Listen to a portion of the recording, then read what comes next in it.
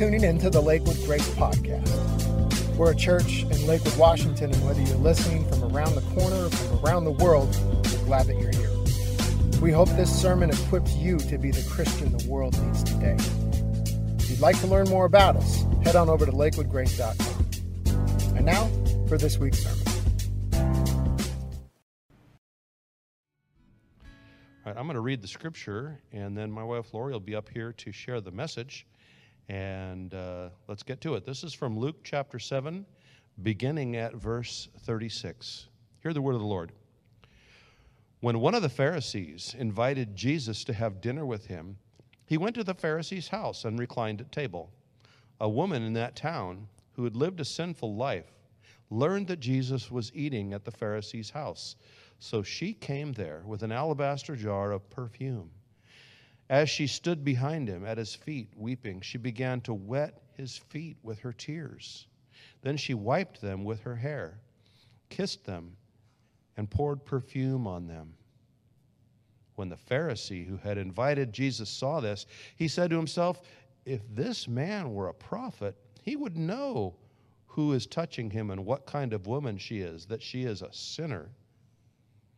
Jesus answered him, "Simon, I have something to tell you."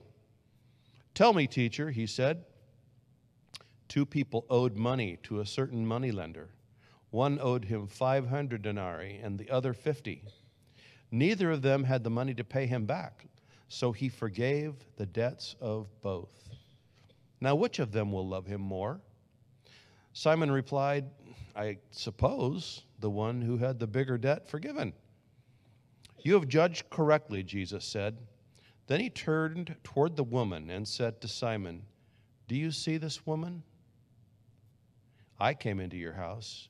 You did not give me any water for my feet, but she wet my feet with her tears and wiped them with her hair.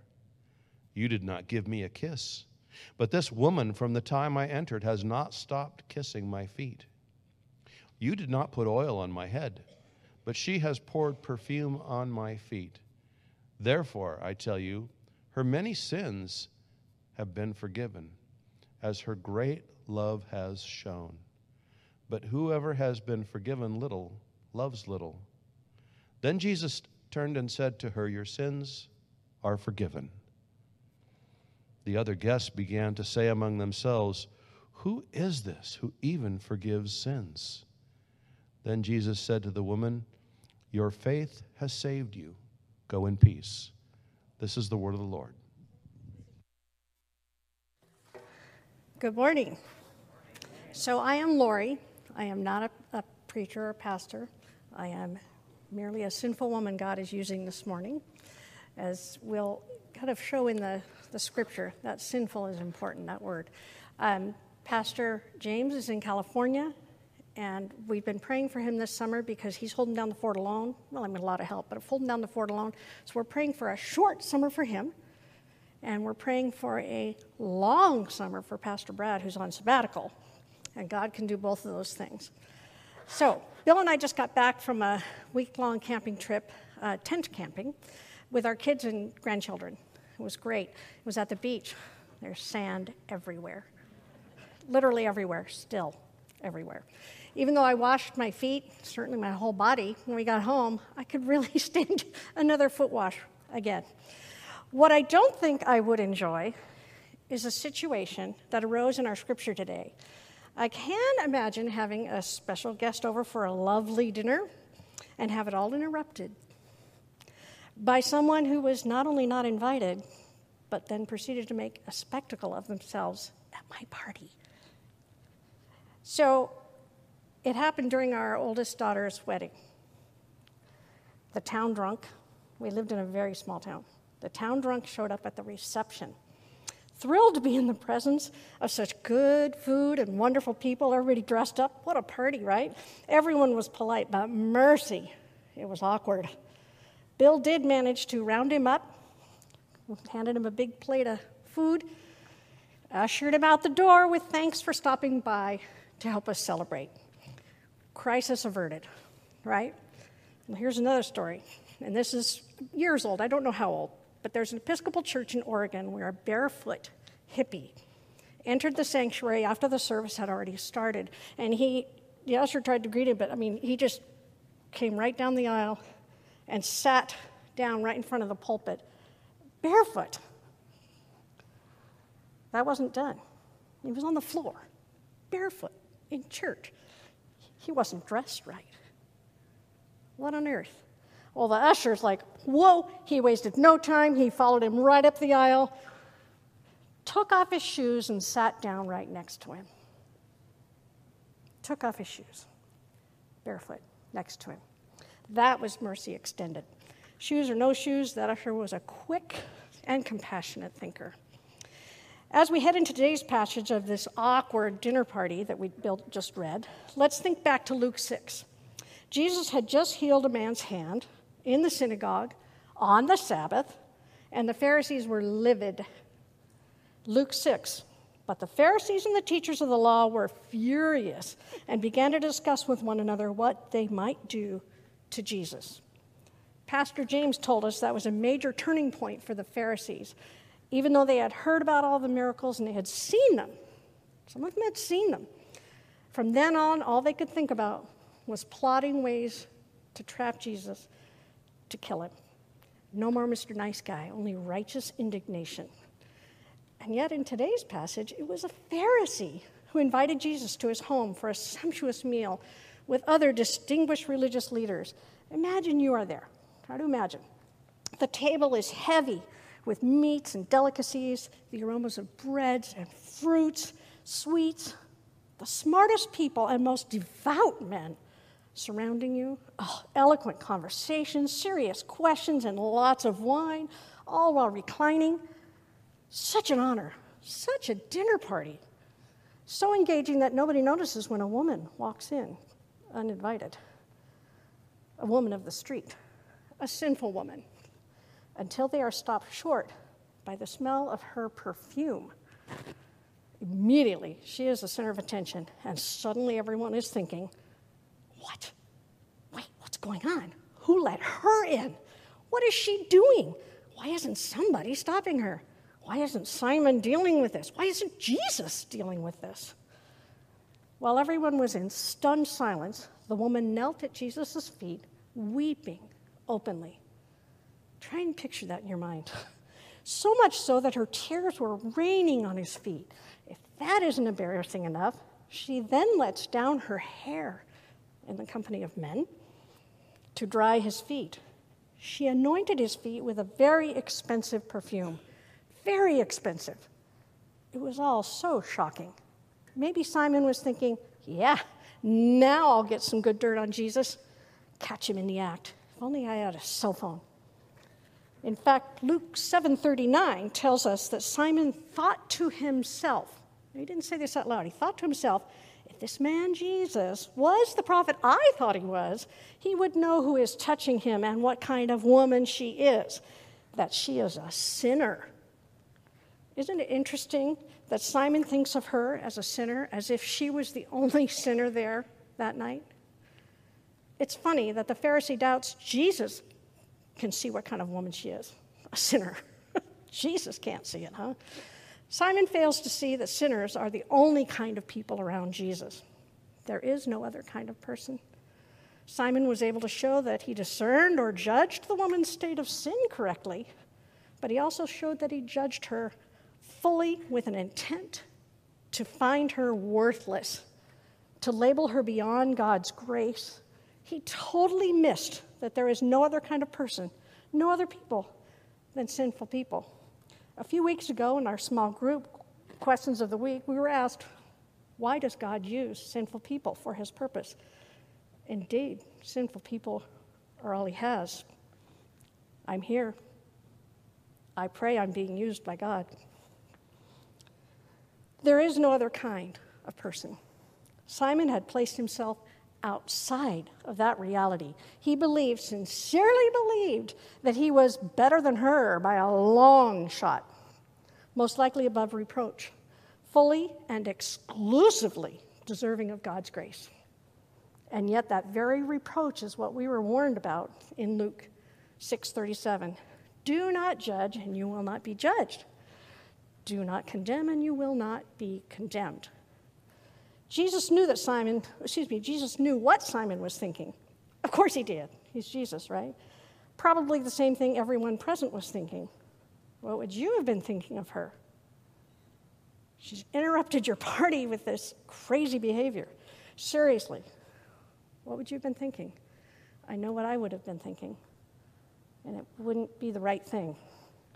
I know it wouldn't be what I should have been thinking, so if we are quick to judge her and understand the horror of the way she crashed that party, we should probably cut the Pharisee some slack. He's horrified. Maybe we should be fair, you see, to the Pharisee. Jesus was undoubtedly calm throughout the whole event, taking it in stride. Clearly, he knew what kind of woman was noisily weeping and washing and anointing his feet. He also knew why she was prostrate at his feet. Overcome and in tears, Jesus' focus was on the why of her actions, on her repentant heart. Jesus also knew that Simon's focus was on the what of the woman's actions, the kind of woman she was, and how deplorable her actions. So Jesus chose to address this kind of error in Simon's thinking or theology. Notice Jesus casually says, "Hey, Simon, I have something to tell you," as if Simon had stated his private thoughts earlier aloud. Jesus is willing and wanting to have a conversation with Simon, even though it might appear that Simon is unwilling to speak. By then, Simon is all ears. Another opportunity. Surely Jesus will say something incriminating this time. But Jesus simply tells him a parable of two men in debt to a banker. The first one owes a huge amount, the second one a small amount. When neither man is able to pay up, the banker graciously canceled both debts. The question then put to Simon the Pharisee is, which of the two men would be more grateful? Which of the two would love the banker more? Even Simon could answer that correctly. I suppose the one who had the bigger debt forgiven. Jesus tells Simon, yeah, you judged correctly. But that's not the end of the lesson. Jesus had more to say. Now, kind of setting a little more of the theme. We've got this table laden, these, dignified men who think they're all that, and this woman, for all purposes, making a fool of herself right there on the floor at Jesus' feet. It was customary in that time when you had a dinner party, especially invited guests to this kind of a thing, you would greet your guest with a kiss of peace. And then a servant of the house would pour cool water over your feet. You're dusty, it's hot, it's just supposed to cool and comfort you. It's supposed to feel really good. And then since they didn't have deodorant, some kind of perfume or incense was placed on the guest's head. So keeping that in mind, in verse 44 through 47, we read, "Then he turned toward the woman and yet said to Simon, 'Do you see this woman? I came into your house. You did not give me any water for my feet, but she wet my feet with her tears and wiped them with her hair. You did not give me a kiss, but this woman, from the time I entered, has not stopped kissing my feet. You did not put oil on my head, but she has poured perfume on my feet. Therefore I tell you, her many sins have been forgiven, as her great love has shown. But whoever has been forgiven little loves little. But whoever has been forgiven little loves little.'" There it is. Whoever has been forgiven little loves little. Simon has been clearly told that the woman loves Jesus more than he does. It's clear her actions, demonstrative and embarrassing as they are a treasured gift to Jesus. That's the kind of gift he wants from us. Psalm 51:17, "A broken and contrite heart, God, you will not despise." This woman's heart was clearly broken and contrite. She knew her status before God. In contrast, Simon hasn't shown the most basic customary hospitality, let alone shown any shred of regard for Jesus. He judged the woman a hopeless sinner and himself as righteous before God. Is that our attitude sometimes?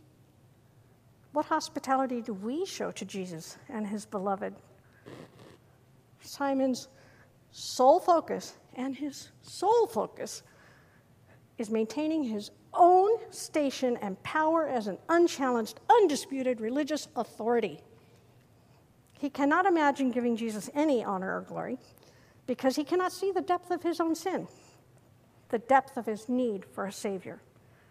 Maybe we can't imagine that for ourselves either. We like to grade sin, don't we?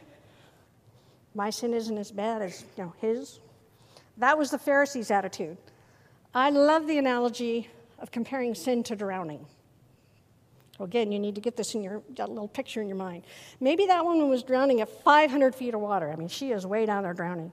And the Pharisee was certain that he himself was only drowning at 50 feet. There's still 50 feet between him and air. That's so much better, right? No, either way, both were drowning and in need of a Savior. The woman knew it. The Pharisee was too busy comparing and contrasting sin to even realize he was drowning too. That's the reality of sin. Big, small, long, short, heinous, minor. All sin leaves us falling short of the glory of God and in need of a Savior. And although you wrong and hurt others, all sin is against God, all of it. Psalm 51:4. Against you, you only have I sinned and done what is evil in your sight. In the same verse in the Message, another version is, you're the one I violated, God, and you've seen it all, the full extent of my evil. It really is quite enough for each of us to think about, to ponder, to admit our own sin. That'll be time-consuming enough, so much so that we'd have less time to judge others with a critical spirit. Remember the whole log in your own eye? Remember that verse? Okay, so against you, you only, Lord, have I sinned. Let that sink in for a minute. You say something mean, you have a bad attitude, never, right? You exceed the speed limit, you slander, you gossip, you maybe shave a bit off your taxes, you spread rumors, but you don't routinely murder, do you? Do you? Of course not. You only think about it sometimes. Right? But it doesn't matter either way because all of it is sin. Not something we like to admit. But we are all sinners in need of a Savior. Give God your broken heart, the ugly heart. He is the only one who knows how to restore it and to save it. The woman certainly could see and feel the depth of her sin.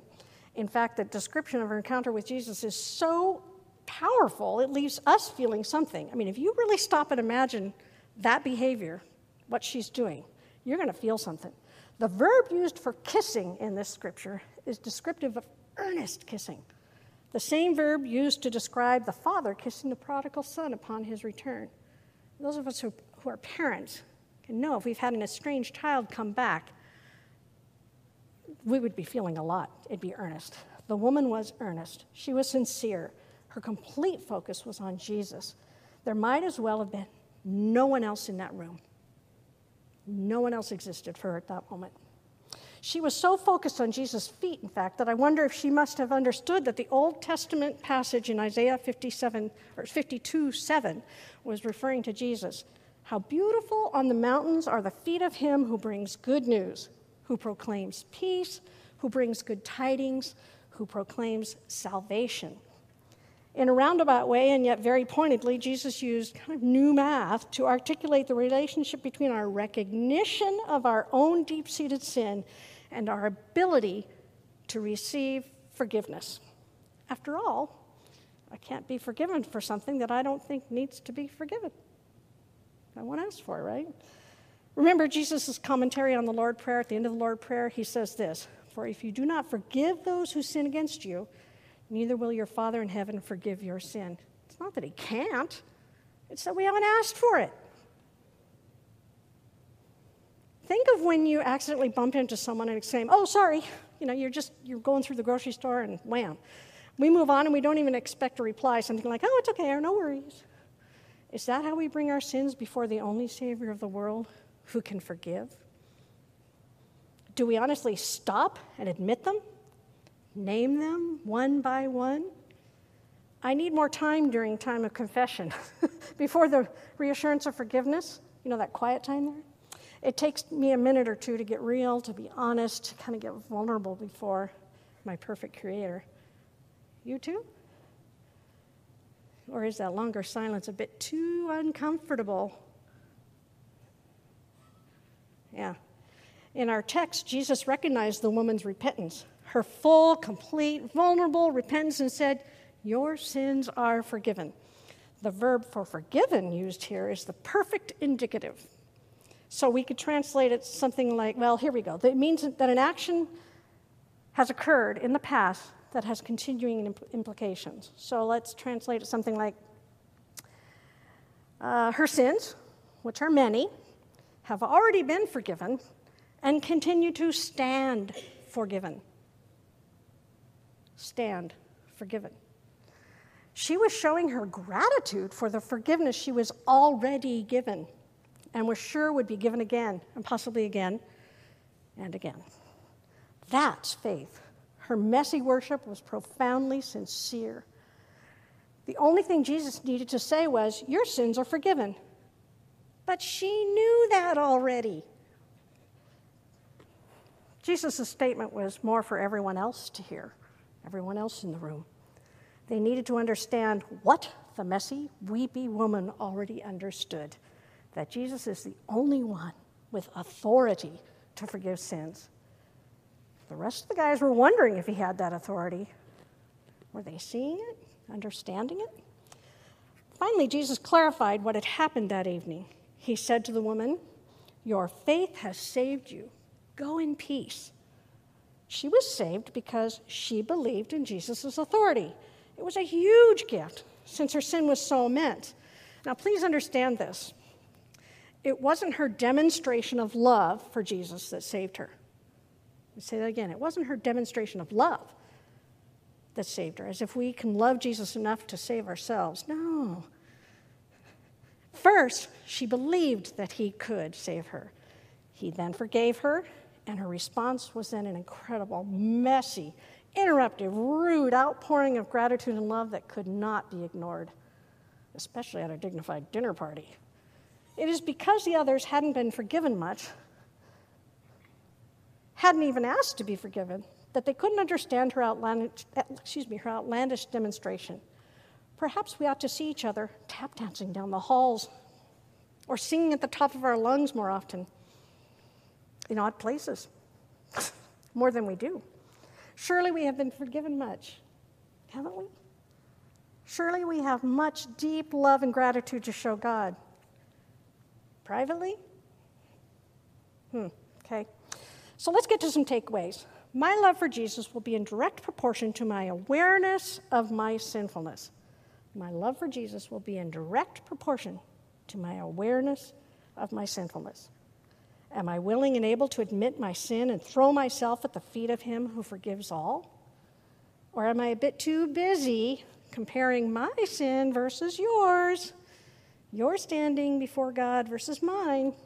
And honestly, heaven forbid that I live my life like I have no need to repent of anything ever, because I'm not good. Heaven forbid. Second takeaway, have you ever really tried to acknowledge the depth of your sin? It sounds like a time-consuming and exhausting thing, because nobody ever wants to rehash their bad behavior. It is humiliating to lay it all out there. But that's exactly what God wants from you, your broken and contrite heart. I can tell you from experience that it's profoundly liberating and freeing. Nothing at all feels better than giving God the junk you've been carrying around and trying to hide from yourself and hide from God. God's response is not to condemn, but to forgive. He forgives and goes on loving you as if that junk had never happened. Incredible. That leads to change of the best kind. That leads to incredible love and sometimes some embarrassing behavior, like maybe crying in public. Not fun. Crying in church. Equally not fun. Singing louder than usual. Embarrassing for the person next to you. Raising your hands in praise in church. So when we sing our closing song this morning, sing it like you mean it. Sing it like you mean it. Third takeaway, do I look at others as Jesus looks at them? No, not all the time, not without stopping to think about it. Let's admit it, we are a lot more like Simon than we'd like to think. There are some people who surely are beyond the grace of God, right? I deserve grace, but they don't. Him? Her? The way they live? Jesus doesn't see any of us so much as we are, but as what we can or will be in him. Aren't you grateful that Jesus looks at you like that and didn't write you off? I know I am. No one is beyond grace. No one. Not even you. Not even me. So if you find yourself this morning, maybe for the first time realizing that you do indeed have sin to wrestle with and are aware that you can't make things right on your own, then it's definitely time to admit you need a Savior. That Savior is Jesus. So if you want Jesus to forgive you, save you from the mess, you can pray something like this. Jesus, today I can truly admit that I am a sinner and I need you as my Savior because you are the only one with authority to forgive. Take my heart and make it clean. Please help me live the way you want. So if you choose to allow Jesus to lead you, let us know. We want to welcome you to this messy Christian family. Be sure to find a church family because none of us can do it on our own. You need to attend church in community with others. Find a church. So in closing, I can only pray that it be said of us, your faith has saved you. Go in peace.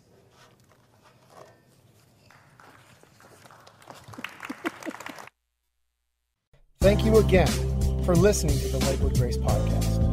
Please be sure to subscribe and then head on over to lakewoodgrace.com/connect where you'll find a link to contact us or you can fill out a communication card. Have a wonderful week. God bless.